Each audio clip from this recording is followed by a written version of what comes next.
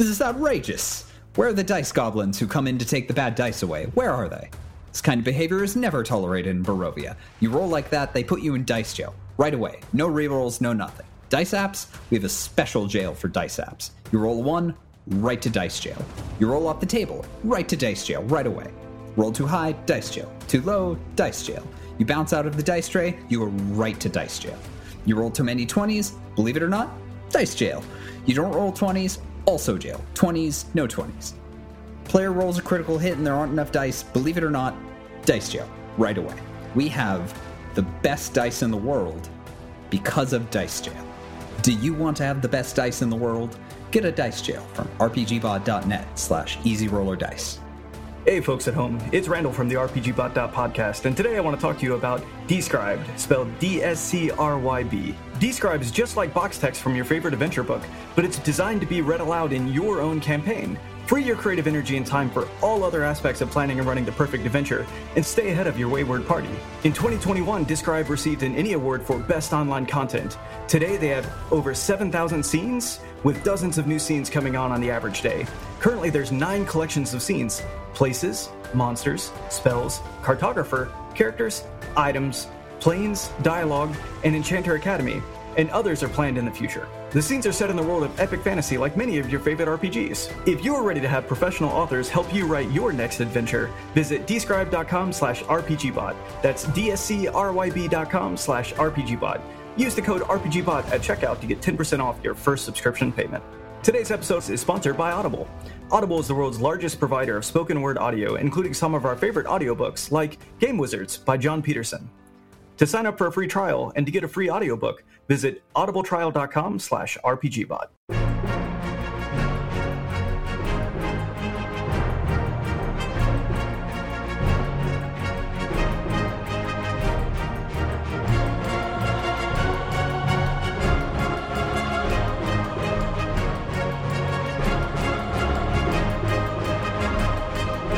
Welcome to the RPGBOT.News. I'm Randall James, and with me is Tyler Kamstra. Hi, everybody. All right, Tyler, what is happening? Well, today we got our hands on Pathfinder 2nd Edition's new supplement, Book of the Dead. Now, we're a little bit behind. This came out in April 2022.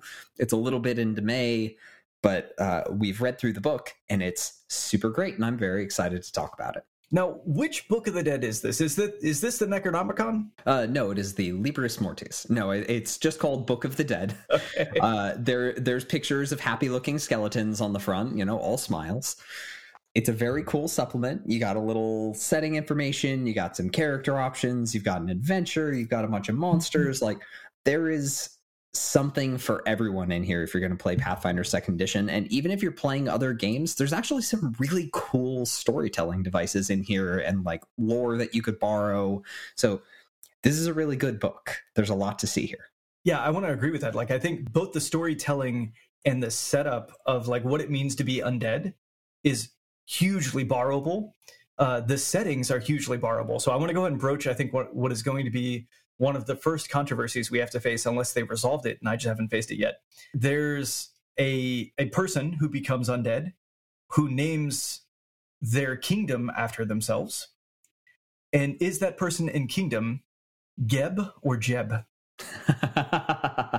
I'm going to go with Geb. I'm assuming it's a hard G, but I don't know. It's fantasy spelling. I'm surprised there aren't more apostrophes and like umlauts or whatever. Yeah, it's actually pronounced Eb. The G is silent. Yeah, no, we're gonna go with Geb. I assumed it was Geb as well. It's Jif, by the way, but yeah, but Geb. So yeah, like the storytelling is really cool. It's written a lot of the early book is written from his perspective, and he's talking about it's like, oh yeah, when I started studying the undead, like I too thought of them as only servants and kind of tools to do the things that I needed to get done, but now that I'm undead, I'm beginning to realize that we're more than just tools for executing other people's whims.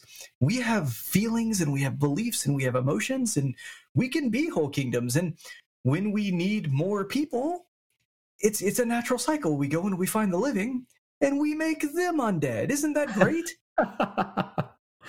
You're talking like a necromancer. Yeah. Yeah. Yeah, I like that they've leaned into kind of having a character tell the story. Similar to 5th edition, they'll have quips from named characters like Mordenkainen and Tasha in the sidebars for some of the books, but they've leaned into that a little heavier. So yeah, whole pages of text written in first person. I don't know if I've seen that before from Pathfinder, so I thought that was a lot of fun. Yeah, I mean, I think it's really good. And even this idea of like, there is this Kingdom Geb founded by Geb who became a ghost. That's right. That's a particular brand of undead. I believe he became a ghost, but all of a sudden you asked and I forgot. No, that's fair. That's why we're doing this.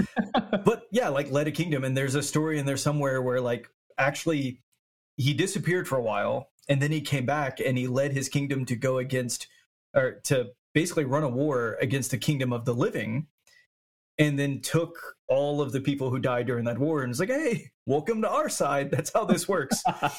Which, it's presented very lighthearted. Of course, if you're a DM or if you're a GM and your table like wants to take that kind of a dark, mysterious path, you can 100% go that route. If you want this to be goofy Scooby-Doo skeletons, like it 100% will work. Yes, absolutely.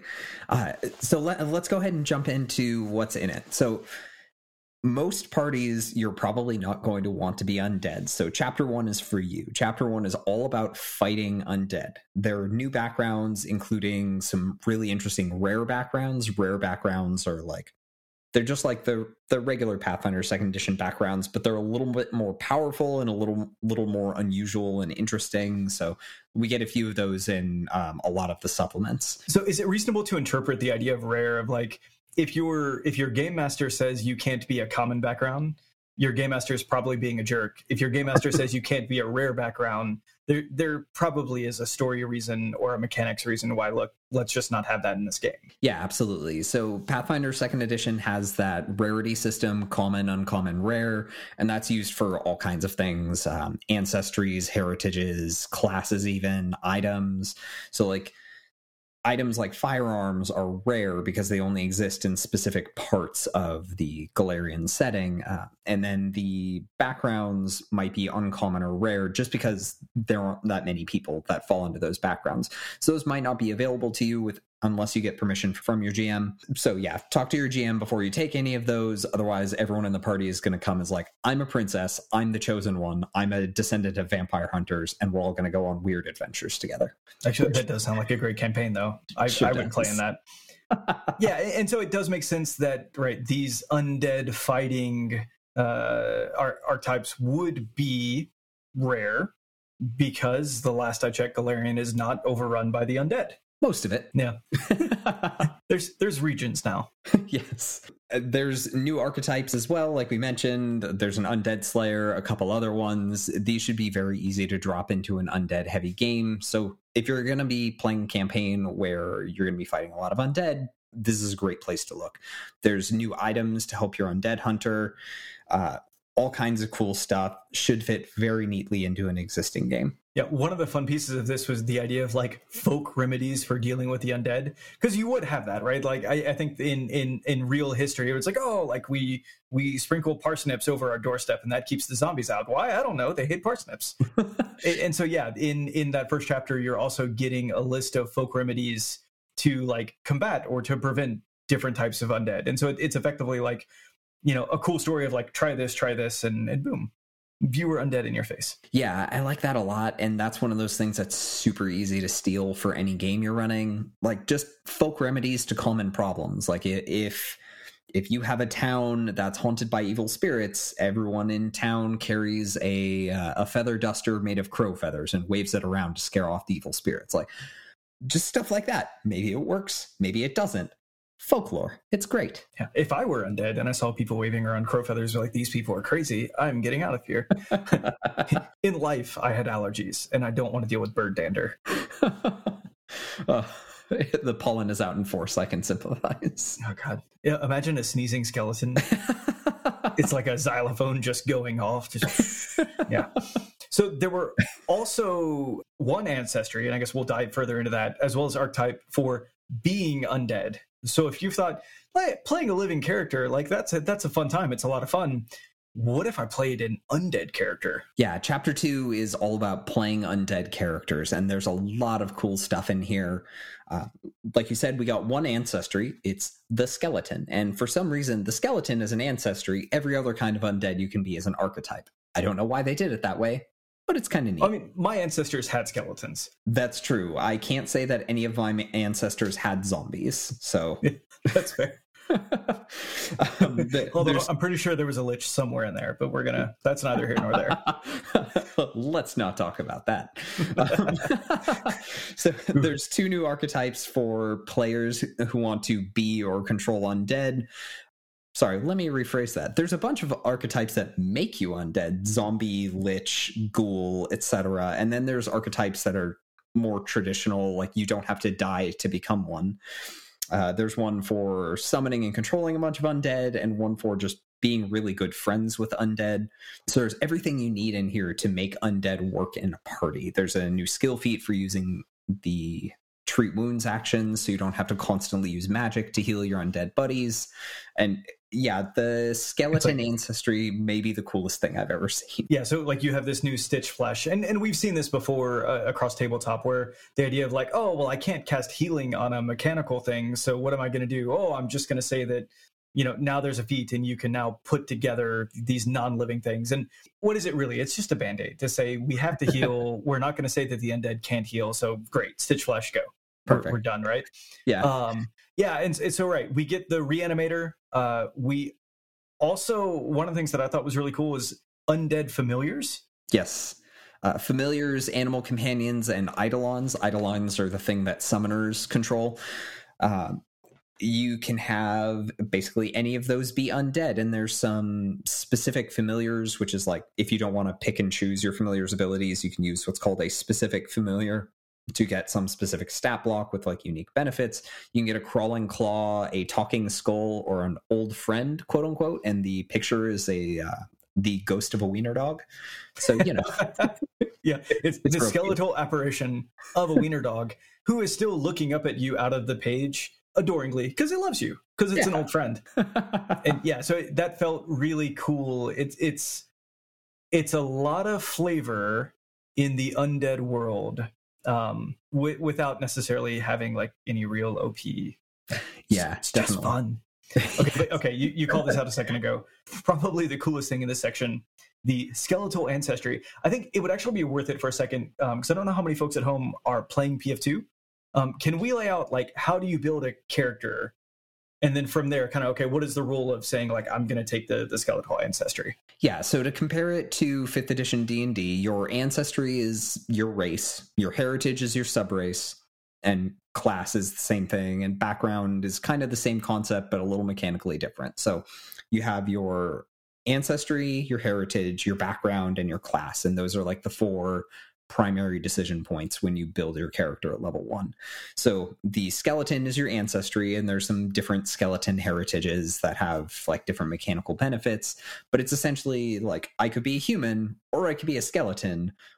I'll be a skeleton eventually if I start as a human, so why don't I just skip straight there? Yeah, I'm very bad at this tabletop gaming. I'm going to go straight to undead. Yes. and I think you call it one of the cool things there. One of the feats that the skeletal ancestry can take is the, what is it called? Is it called the adopted ancestry? Yes, any ancestry can take the adopted ancestry feat, which allows you to take ancestry feats from a different ancestry. So I suppose technically anyone could be adopted by a skeleton and take skeleton feats, which is confusing because one of the skeleton feats is like if you're hit by a critical hit, you can reduce it to a regular hit worth of damage by collapsing into a pile of bones. So like I'm a halfling. I've been bonked on the head. I'm a pile of bones now. It's fine. I'll stand up next turn. Like the super flexible people who can like basically just fall to the ground and like collapse into nothing. That's effectively what you do. It's like, what happened? Well, I was raised by bones, and so this is no perfect. One of the things that I really liked that they called out, which makes sense, is they say like as the skeleton goes on over time, an early skeleton, so to speak, a recent skeleton extracted from its flesh, may not remember its full life in history, but as time goes on, they begin to gather flashes of this sort of thing. So they specifically call out, it makes sense for a skeleton to take the adopted ancestry feat and then have the ability to blend in with society. So let's say, and it calls out, like, if you were a dwarf, probably your adopted ancestry, if you're a dwarf skeleton, I should say, probably your adopted ancestry should be dwarf. One of the specific things they called out that was cool was if you're wearing armor or clothing that fully covers you, you can non-magically disguise yourself as belonging to that race. So if you want to go out in a polite society and not have to deal with, like, oh, they're bones, you can get away with that. Yeah, you probably only get away with being a skeleton on Halloween, and then you're just like, really convincing costume. Look how well, yeah, it's cosplay. You can sword right through. It's great. Yeah, the collapsing. So that was a really cool thing. If I remember correctly, the trigger for that was on a critical strike. You could reduce it to regular damage. And so basically the idea is, somebody's coming at you, they get the critical strike. Critical strike would be terrible amounts of damage. You can instead say, what if I just took regular damage? And effectively, it's at the cost of going prone, right? Yeah.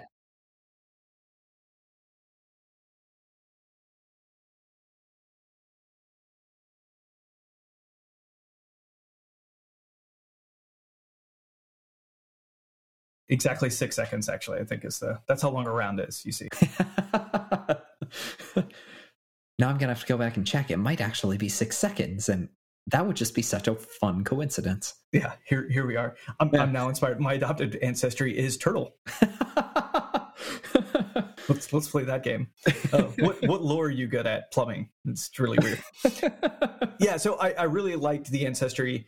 As far as the archetypes go, right? So I know we've all been sitting at home and we've been thinking, you know what? I really want to play a game. I want to get into a tabletop. I want to play some Pathfinder, but I really want to be a zombie. But definitely, if you want to be a zombie, you got to play Pathfinder. Yeah. Yeah, there's an archetype for being a zombie, and you typically the earliest you can take an archetype is level 2. So your level 1 character, you build them normally, and then at level 2 you become a zombie. Who knows how? The book actually does say if you want to start as one of these archetypes, that's fine. Just make sure it's okay with your GM, and you just have to take the archetype feat at level 2. So you can be a level 1 zombie character if you want to. Like I'm a zombie cat person, and I don't know, I'm gonna go jump on things and be dead. Yeah, and so right, to run through the list of archetypes that we get. So ghost, ghoul, lich, mummy, vampire, zombie. One of the things they specifically call out, which caught me for a second because I actually started planning and then Tyler was like, whoa, you got to stop.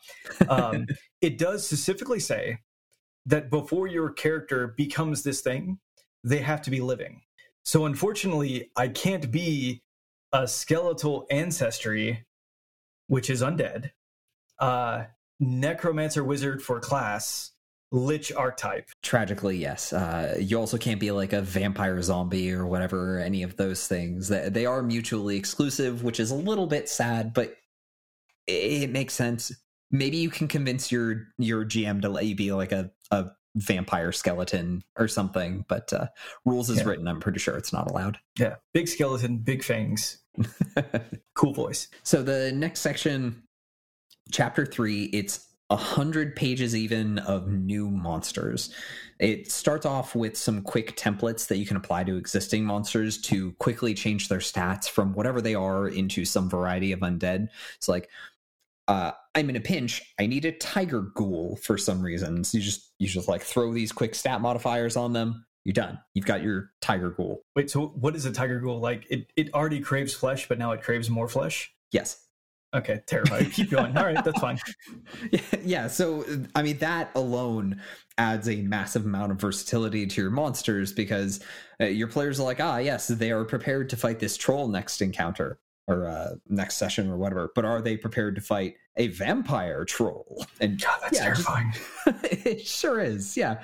Just throw all this nonsense at your players, like make things undead unexpectedly. You could take a published adventure path and just make every monster in it random undead, and suddenly you've got an undead hunting campaign. Surprise. And so I guess this is interesting. So in 5e, like there is that description of like, if you want to turn anything into a zombie, you give it the reanimate. We're not going to call it a feed, but yeah, it's effectively the same idea as a feed. You drop its intelligence to some absolute garbage number, and then you party on.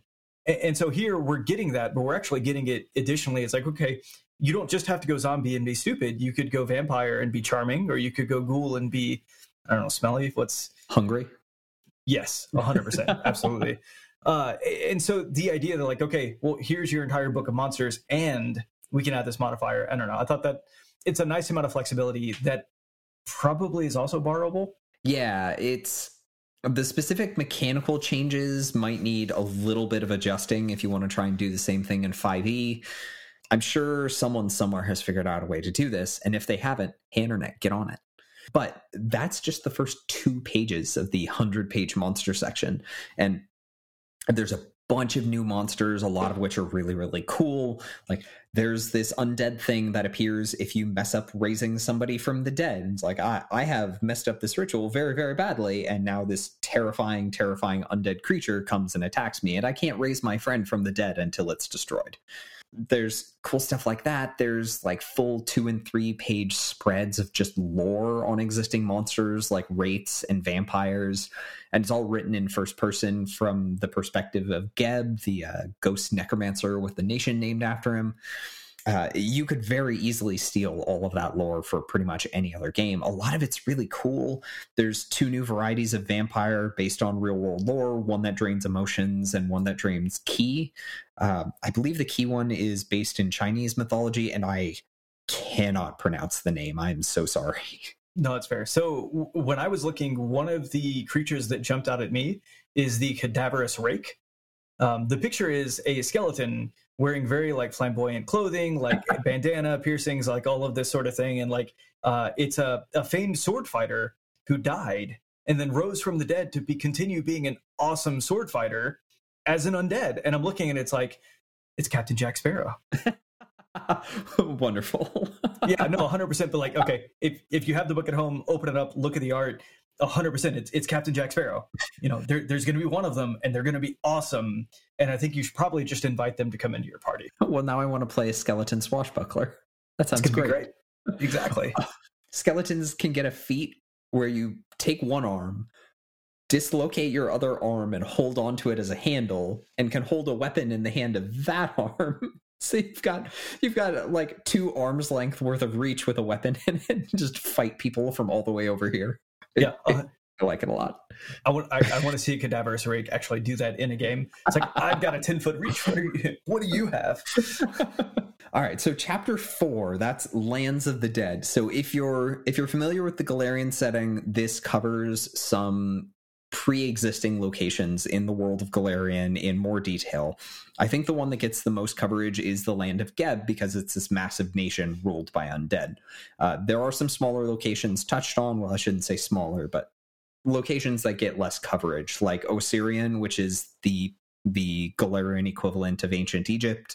It goes into essentially places where there are lots of undead, what the undead do there, and how that place came about. Like a few of the places were like, oh yeah, it was a normal place, and then undead came out of nowhere and ate everybody, and now it's an undead metropolis. It's great. If you're using the Galarian setting, and if you're doing an undead hunting campaign or a campaign where you're playing as undead, these are places that are probably going to feature heavily. If you want to be undead heroes, you can use the nation of Geb and be like, okay, we're undead or undead adjacent. Everyone else here is cool with undead. And other than that, this is a perfectly normal adventuring campaign. Like, we are going to go plunder ancient ruins for loot. We're going to go fight people that want to disrupt the nation that we love, things like that. Yeah, you essentially flip the roles on its head. All the like bad guys are your good aligned clerics. And occasionally, like, these evil living people come in and they're like, oh, we hate you because you're undead. And like, but I made cheese. What are you doing to me? One of my favorite details about Geb is the living and the dead are split into like 2 classifications. There is the quick and there is the dead, which is a goofy movie reference. The quick are the living because they live and die very quickly compared to the dead, and then the dead are the dead. I thought that was a fun joke. Whoever wrote that, Paizo, I see you. Good job. So the last section of the book is an undead-themed adventure. So this is one of those adventures that assumes that the players are living characters or on the side of the living at the very least, and are coming there to fight undead. I'm not going to give you any spoilers, but the adventure looks like a ton of fun. It's an adventure for a party of 4 level 3 characters. Expect to fight undead, so, bring your cleric, bring a paladin, stuff like that. Holy water, load up with items from the first chapter, get ready to go. The adventure does have a content warning on the first page of the adventure with just some hey, here's some themes that might make you uncomfortable. So clear that with your party beforehand, do a session 0, make sure the themes of the adventure aren't going to upset anyone, and check out our session 0 episode for advice on that. And again, I won't spoil it too much, but there is kind of a siege mechanic about halfway through the adventure that's just an absolute ton of fun. It looks like a lot of fun to play, and I'm kind of sad that I read it because now no one can run it for me without me spoiling all the surprises. So I am sad, but for those of you who haven't read it, go play it. It looks like so much fun. Yeah, so luckily we drew lots and I won lots, and I didn't have to read it. So at this point, I think the answer is, Tyler, you have to run the game for me. I will bear this burden. That's fair. That's fair. Out of character, do we know what levels it runs through? How long? I think it probably wouldn't even get you to level 4. Okay. It's short. Okay, so it's a one-shot effectively? Probably. 1, maybe 2 sessions. Okay, back to radio voice. You should say that. So this adventure is probably not going to get you to level 4. I haven't counted up all of the experience points. I wasn't that crazy. But it does look like a lot of fun. You could probably run this in 1 or 2 sessions, assuming you don't get super bogged down in combat. But it's a great way to test out the mechanics. If your party is hey, we're in the middle of a game. This isn't an undead hunting game that we're in. But we do want to, we want to play with the Book of the Dead. It looks super cool, and we want to hunt some undead. This is a great way to do it. Just roll up some characters for a one-shot, play 1 or 2 sessions, however long it takes you to get through. It's a great way to show off all the cool stuff that's new in the book. Yeah, and I really like it exactly for that, right? So having something that is 1 long session or 2 shorter sessions. 2 shorter sessions, yes. giving folks, okay, here's everything that's in the book. Here's what we can do. The one thing I'll say here is the fact that you're actually starting on the living maybe doesn't allow you to do some of the coolest stuff in the book, because I think some of the coolest stuff in the book is starting as an undead. For folks who have read the Witcher series, for instance, one of the characters is a very ancient, very wise vampire. And it's always this situation that he has to hide who he is when they're around polite society, because otherwise it's going to be problematic. Playing an undead vampire using these rules would be a lot of fun, because you could bring that vampire to polite society. Zombie, a little harder, especially after the first time your nose gets chopped off. Then it's just leprosy. Also, don't cook the meat. But yeah, I like the idea of being able to come into it, play a little bit, get everybody familiar with the mechanics that are brought into this book, the lore that's brought into the book. And then at that point, if you want to bring it back to a regular campaign and kind of sprinkle this in to just make it part of your Pathfinder world, to me, that feels really powerful. All right, well, thanks so much for joining us for this RPGBOT.News. I'm Randall James. You can find me at amateurjack.com and on Twitter and Instagram at jackamateur. I'm Tyler Campster. You'll find me at RPGBOT.net, Facebook, Twitter, and Instagram at RPGBOT.Net, and patreon.com/RPGBOT. All hail the Leisure Illuminati. You'll find affiliate links for source books and other materials linked in the show notes. Following these links helps us to make this show happen every week. You can find our podcast wherever fine podcasts are distributed. If you enjoy the podcast, please rate, review, and subscribe, and share it with your friends. If I have this skeleton arm attached to my skeleton arm, I can reach all the way across the room and steal your milkshake.